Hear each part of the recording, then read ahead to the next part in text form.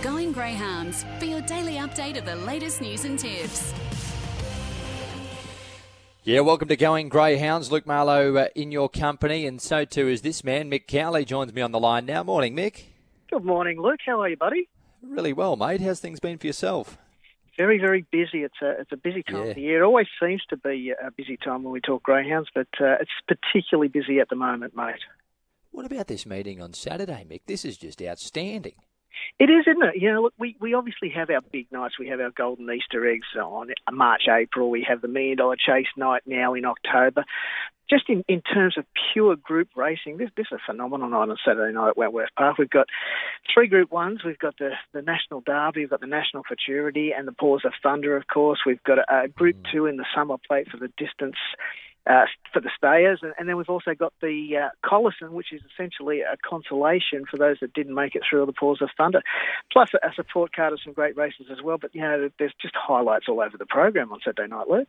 Yeah, there certainly are, Mick. And, I mean, it doesn't get much bigger in greyhound racing in this country than Saturday night. As you said, 3 Group 1s, a Group 2, a listed race. I mean, would this be one of the biggest nights of greyhound racing yearly?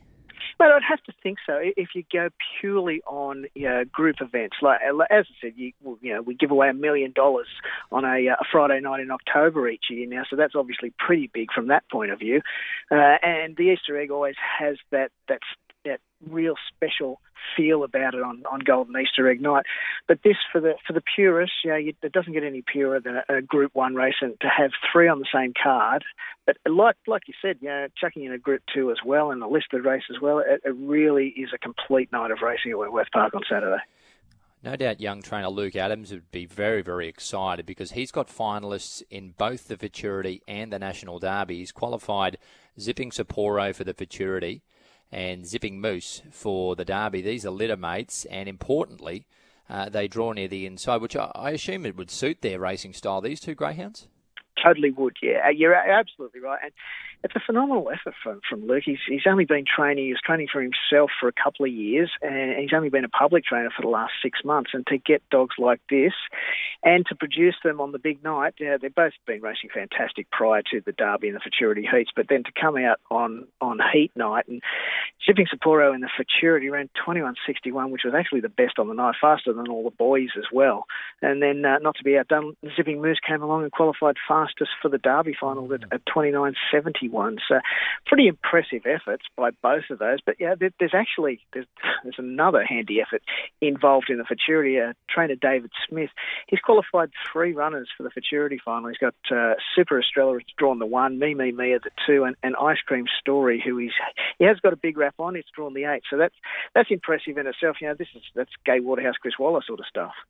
Yeah, it certainly is. The Paws of Thunder is a ripping race. Wow, one of my favourites. He's a flying machine. They're all there in that final. But he's become the real it dog of greyhound racing, particularly here in New South Wales. Yeah, a big white dog. Everyone likes to watch those big white dogs, and he's just a brute when he's out on the track. The performance, first of all, to win the Goulburn Cup back in October, then he had a bit of a break and he came back in sensational form, breaking the track record in the heats of the Gosford Gold Cup, and then didn't have things his own way in the final, but still managed to win that race in fast time as well. Then to come out, performance last week, 29.41 around Wentworth Park, which was a PB. He's drawn box 5, which people might think it could be a bit awkward, but his trainer Karina Britton, who's done a fantastic job with this dog, she's not perturbed by it at all. She said obviously I would have been happy to draw 1 or 8, but 5's not too bad. So she's quite happy with that. But look, it's not a put in take out by any means. A dog called Incapacitated, who chased Wow down in that Gosford Gold Cup final and finished second. Dog who won a group race at Wentworth Park prior to Christmas. It came out last week and ran 29.46, which just over half a length slower than Wow. It's drawn the 1 again. It'll get the sit behind the speed, and it is a strong dog. So, look, certainly not put in take out, but it'll be a fantastic clash on Saturday night in that Paws of Thunder final. And whoever does win will be well and truly worthy of claiming a Group 1 title. Yeah, no doubt about that. And the summer distance plate, we see Champion Stay, Torpedo Tears. He's drawn the 6 box, but will that stop him? Look, it's a really interesting race, this Stayers race. We've got a lot of up-and-coming Stayers. The 2 heats last week were won by Blazing Cartier, Victorian dog, and Run Jess Run, another Victorian dog who both made the trip up. But the run of the night was no doubt by Stanley Road, Mark Gatt's dog, who chased down Run Jess Run and narrowly missed right on the line. 10 metres past the line, it was a length in front. The dog's come up with box 1. It's a desperate railer, and speaking to Mark after the race last Saturday night, he was absolutely delighted with the box 1 draw. This dog, he's had a rap on it for a long time. You've got to remember, back in the $1 Million Chase heats in September last year, this dog only had a handful of starts, and Mark threw it into the $1 Million Chase heats at Richmond. It went sizzling time in the heat. It was the fastest qualified. Didn't have luck in the final, but Mark has always said that this will be the type of dog that will make a stayer, and he's gradually built Stanley Road up in distance. It's had a couple of runs now over the 700 at Wentworth Park. Last week's runner-up placing was its fastest and best performance at Wenty, and it looks like it's really ready to show its best this week, particularly from a perfect draw. With that sprinting background, it can certainly get away and be up with them early and not give them too much, and seems to be strong as a bull. So Stanley Road is going to be the one that all eyes will be on in that Summer Plate, the Group 2 event on Saturday night. And also, as I mentioned, we do have the Collison, the consolation of the Paws of Thunder, and we get to see Simon Tolt Helen, the reigning Australian Greyhound of the Year, go round in that race. So it's a bit of an added attraction for those if they haven't got enough with 3 Group 1s and a Group 2. Yeah, it's just outstanding, Mick. And we've also got a bit of action off the track as well with Greyhound Racing New South Wales Greyhounders Pets program. They're holding a virtual adoption day, I believe.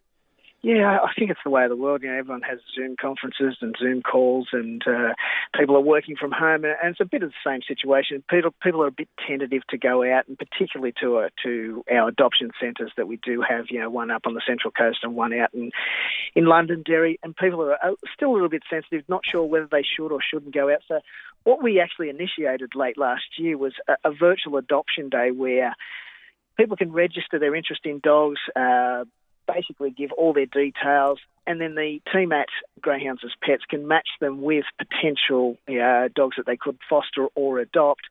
They then have a Zoom call with their dog and obviously with one of the handlers, answer any questions, see if they match up, and if they do, then collection of the dog or delivery of the dog can be organised. And that was brilliant. A fantastic success when we did it last year, and we had a lot of dogs did find new homes, and it's hopefully it's the same case this Saturday. As I said, another virtual adoption day.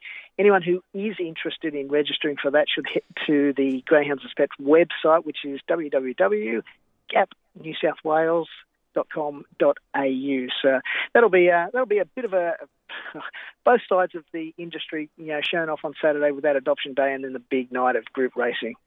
Yeah, no doubt about it, Mick. We really appreciate your time on Going Greyhounds, and another reminder too that next week the showcase show for Going Greyhounds won't be on Tuesday because it's a public holiday.